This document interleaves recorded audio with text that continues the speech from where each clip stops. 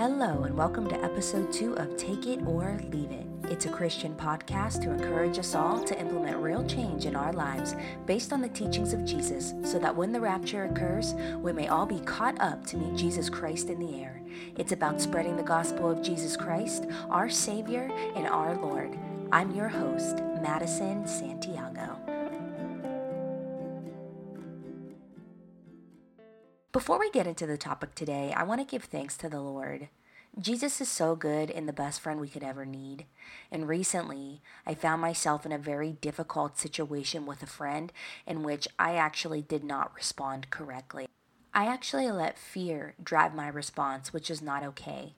And I want to thank Jesus because although I messed up, he provided me godly counsel to help me understand my error, but not just understand what I did wrong.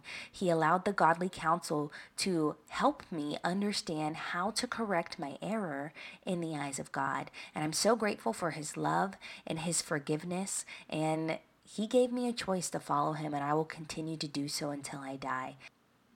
Jesus has really shown up for me on so many other occasions in my life, and I know that he values me just as he values you, and he wishes to spend eternity with us. He wants all of us to be in heaven with him.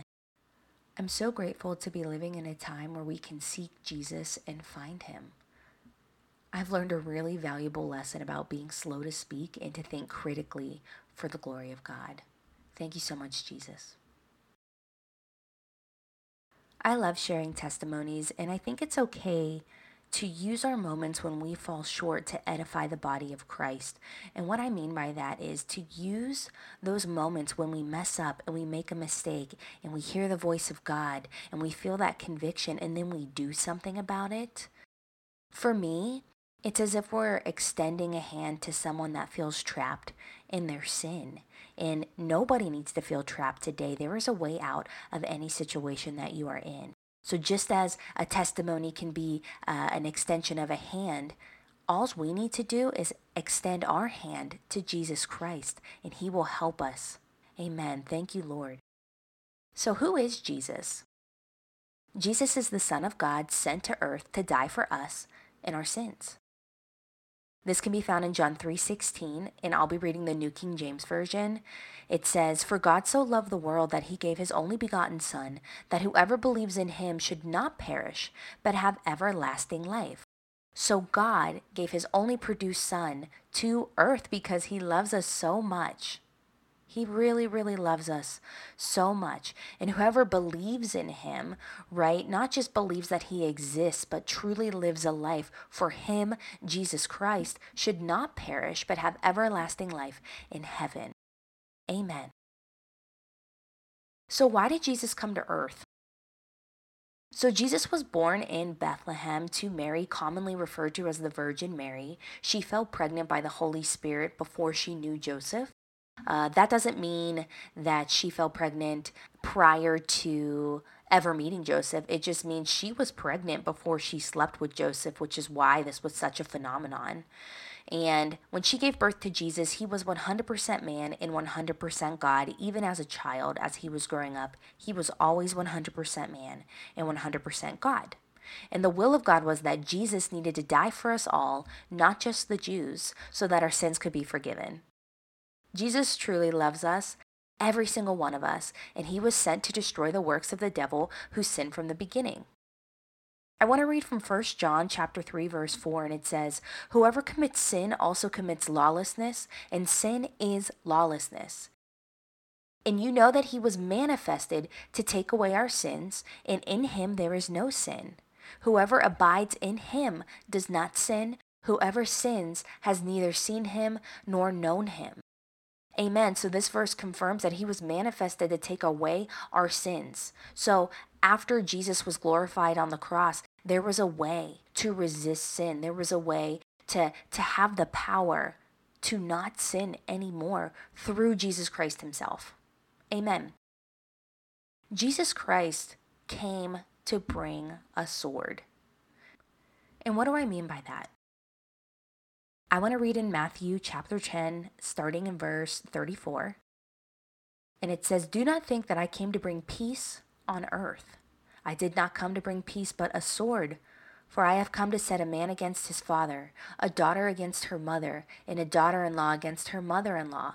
And a man's enemies will be those of his own household. He who loves father or mother more than me is not worthy of me. And he who loves son or daughter more than me is not worthy of me. And he who does not take his cross and follow after me is not worthy of me. He who finds his life will lose it, and he who loses his life for my sake will find it. So that's what Jesus means when he says he comes to bring a sword. He's coming to divide. He's coming to divide, and he's truly looking for those who are taking their cross and following after him daily. He's looking for those who are worthy of him. And in verse 39 of Matthew chapter 10, it says again, he who finds his life will lose it, and he who loses his life for my sake will find it. So I encourage you who's listening to this, anything of value in your life, like it's your job or your children or your parents, replace life with that word. So for example, he who finds his children will lose it, and he who loses his children for my sake will find it.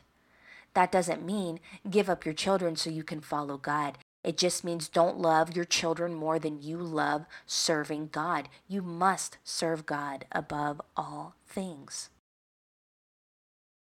So what did Jesus do on earth? So Jesus wasn't able to formally preach until the age of 30 due to Jewish law. And when he was 30, he developed 12 disciples before he was crucified on the cross at 33 years old. So he had 3 years of a very serious ministry, very intense relationship building. He traveled. Jesus truly did so much than some of us can do in a lifetime in only 3 years. In Matthew chapter 10, verse 16, it reads, "Behold, I send you out as sheep in the midst of wolves." This is what Jesus was telling the disciples. "Therefore be wise as serpents and harmless as doves, but beware of men, for they will deliver you up to councils and scourge you in their synagogues. You will be brought before governors and kings for my sake, as a testimony to them and to the Gentiles. But when they deliver you up, do not worry about how or what you should speak, for it will be given to you in that hour what you should speak. For it is not you who speak, but the Spirit of your Father who speaks in you." So again, Jesus warning the disciples, beware of men. I send you out as sheep in the midst of wolves. What does that mean? This earth is going to swallow you. It's going to eat you up, but don't worry, because in those times of trial, I will be there for you. I will tell you what to say. I will show up for you. Amen. Thank you, Lord. When Jesus was on earth, he also did many miracles, and these are throughout the Bible. And just for a few examples, Matthew, the book of Matthew, is a great example of many miracles that Jesus did. He was healing the sick. He was casting out demons. He was raising the dead. Jesus heals a leper, which is somebody with a disease. He heals a servant, a house servant. Jesus even heals Peter's mother-in-law, and Peter is one of the 12 disciples. Jesus also casts out spirits with the word leave. And I love that, because today we are taught whenever we rebuke spirits and we cast them out, we say, get out in the name of Jesus, because we are in the flesh and we need to call upon that power, the power that's in the name of Jesus. Whereas Jesus, because he is who he is the great I am, the King of Kings and the Lord of Lords, he speaks with authority and can just say leave, because he doesn't need to call upon himself. He is Jesus. Amen. I'll read an example. In Matthew 8, verse 28, this is about 2 demon-possessed men that came out to meet Jesus. So in Matthew chapter 8, starting in verse 28, it says, "When he had come to the other side, to the country of Gergesenes, there met him," capital H, there met Jesus, 2 demon-possessed men coming out of the tombs, exceedingly fierce, so that no one could pass that way. And suddenly they cried out, saying, "What have we to do with you, Jesus, you Son of God? Have you come here to torment us before the time?" So what does that exactly mean? These demons who were in these men were exceedingly fierce. They were violent. And they saw Jesus. They discerned the Spirit of the Lord, in a body, and they could not understand, what are you doing here in a body? Have you come to torment us before the time? What does it mean by before the time? Even the kingdom of darkness knows that they lose and that Jesus has a plan, to be glorified. The kingdom of darkness truly knows these things. Continuing in verse 30, now a good way off from them was a herd of many swine feeding. What is swine? Those are pigs. So the demons begged him, saying, if you cast us out, permit us to go away into the herd of swine. And he said to them, go. Again, another example of Jesus speaking with authority because he is the Son of God. Go.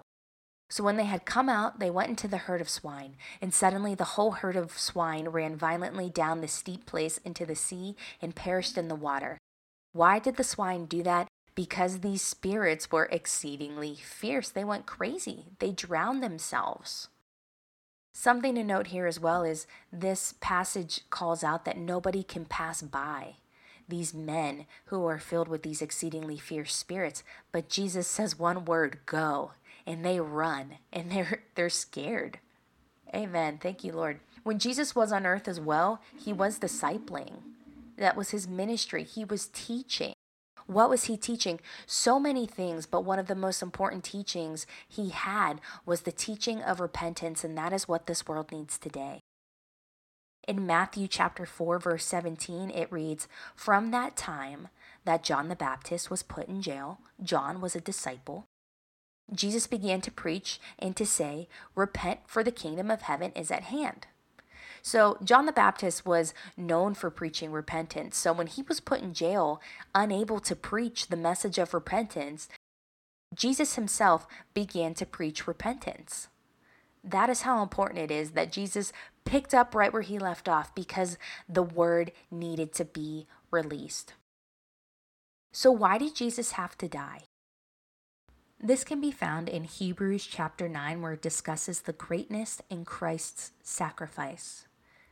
And it reads, starting in Hebrews chapter 9, verse 23, therefore, it was necessary that the copies of the things in the heavens should be purified with these, but the heavenly things themselves with better sacrifices than these. For Christ has not entered the holy places made with hands, which are copies of the true, but into heaven itself, now to appear in the presence of God for us. Verse 25, not that he should offer himself often, as the high priest enters the most holy place every year with blood of another. He then would have to suffer often since the foundation of the world. But now, once at the end of the ages, he has appeared to put away sin by the sacrifice of himself. So Jesus had to die so sin could be put away. He had to sacrifice himself on the cross to overcome sin. And as it is appointed for men to die once, but after this the judgment, so Christ was offered to bear the sins of many. To those who eagerly wait for him, he will appear a second time, apart from sin, for salvation. Amen. That is why Jesus had to die. He needed to die for our sins. He needed to sacrifice himself. Why? Because that was the will of the Father. So why did Jesus leave earth? So we know Jesus died, and we know Jesus was crucified on the cross. Jesus was resurrected 3 days later. He overcame the grave. He died for our sins. So why did he have to leave after all of that? Again, it was the will of the Father that he return to the right hand. Why? Jesus had to leave earth because he was sending another one. It was the Holy Spirit. In Acts chapter 1, verse 5, it says, you shall be baptized with the Holy Spirit not many days from now. This is Jesus speaking to the disciples on Mount Olives. And in Acts chapter 1, verse 8, it says, but you shall receive power when the Holy Spirit has come upon you, and you shall be witnesses to me in Jerusalem and in all Judea and Samaria and to the end of the earth. We discussed this verse in a previous podcast, and what this is simply saying is you will get power from the Holy Spirit. The Holy Spirit is Jesus. It is God, right? Once you have the power, you can be witnesses of Jesus. You can preach the gospel to all of Jerusalem and all of Judea and Samaria. So that's like Pittsburgh, Pennsylvania, and the United States. Everywhere. You can preach everywhere when you have this power. In John 7, verse 37, but this he spoke concerning the Spirit, who those believing in him would receive, for the Holy Spirit was not yet given because Jesus was not yet glorified. Again, this is further confirmation. The Holy Spirit could not come because Jesus was not glorified yet. So we know today that the Holy Spirit couldn't come until Jesus died on the cross and returned to the Father's right hand. Amen. God is so clear. God is so clear. Jesus left the disciples with a commandment to go and preach the gospel, and then the end shall come. Amen. And then the end shall come. And that is what we're doing today. That is our number one goal, to preach the gospel of Jesus Christ, to make disciples, to make fishers of men, to bring more souls for his kingdom. And then the end shall come. Amen. So where is Jesus now?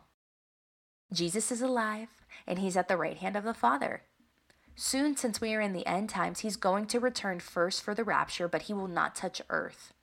He's going to return, I believe the Bible says, with the sound of a trumpet, the voice of an archangel, and it continues and says, the dead in Christ shall rise first, and those who are alive and remain will meet him in the air. We will meet Jesus in the sky. That is the rapture.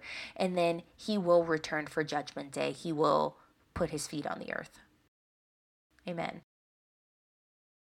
Right now, Jesus is currently available for you and me at this time and desires that no souls perish into hell. It's a terrible place. There is weeping and gnashing of teeth. And Jesus truly wants to take us all with him. But it's our choice. Also, when we think of where is Jesus now, Jesus confirms that where 2 or 3 are gathered in his name, he is there. And that's in Matthew 18. And he says, again, I say to you that if 2 of you agree on earth concerning anything that they ask, it will be done for them by my Father in heaven. For where 2 or 3 are gathered together in my name, in the name of Jesus, I am there in the midst of them. Thank you, Lord. So it is very clear in the Bible who Jesus is, what his purpose is, where he is now. And even though we have the one true hope, the King of Kings and the Lord of Lords available to us, there are still so many problems in the world regarding the teachings of Jesus. There are clear false teachings of Jesus in the world today, and despite how specific and clear the Word of God is, many are leading a life where they are not allowing the Holy Spirit to give them the true interpretation of the Word. These are problems within the church also. The church is refusing to preach certain things, and the church is preaching other lessons falsely. It is a real problem. To get more specific, some religions even today believe Jesus is real, but they don't believe that he is the Son of God, the Savior of this world. They think he's just a prophet. So, I believe Muslims think this, even Jews. Also, some believe that Jesus is for them regardless of how they act, and that is the furthest thing from the truth. Yes, Jesus loves you and he has grace and mercy, but you cannot live just within the grace and mercy because we must live within our own accountability. It's our choice. We don't just get to live however we want. We must allow Jesus to teach us. In 1 John chapter 3, verse 7, it says, little children, let no one deceive you. He who practices righteousness is righteous, just as he is righteous. He who sins is of the devil, for the devil has sinned from the beginning. For the purpose the Son of God was manifested, that he might destroy the works of the devil. Whoever has been born of God does not sin, for his seed remains in him, and he cannot sin because he has been born of God. Amen. So we are encouraged here. When we serve God, we do not sin. We resist sin. We resist the devil just like Jesus resisted the devil in the desert.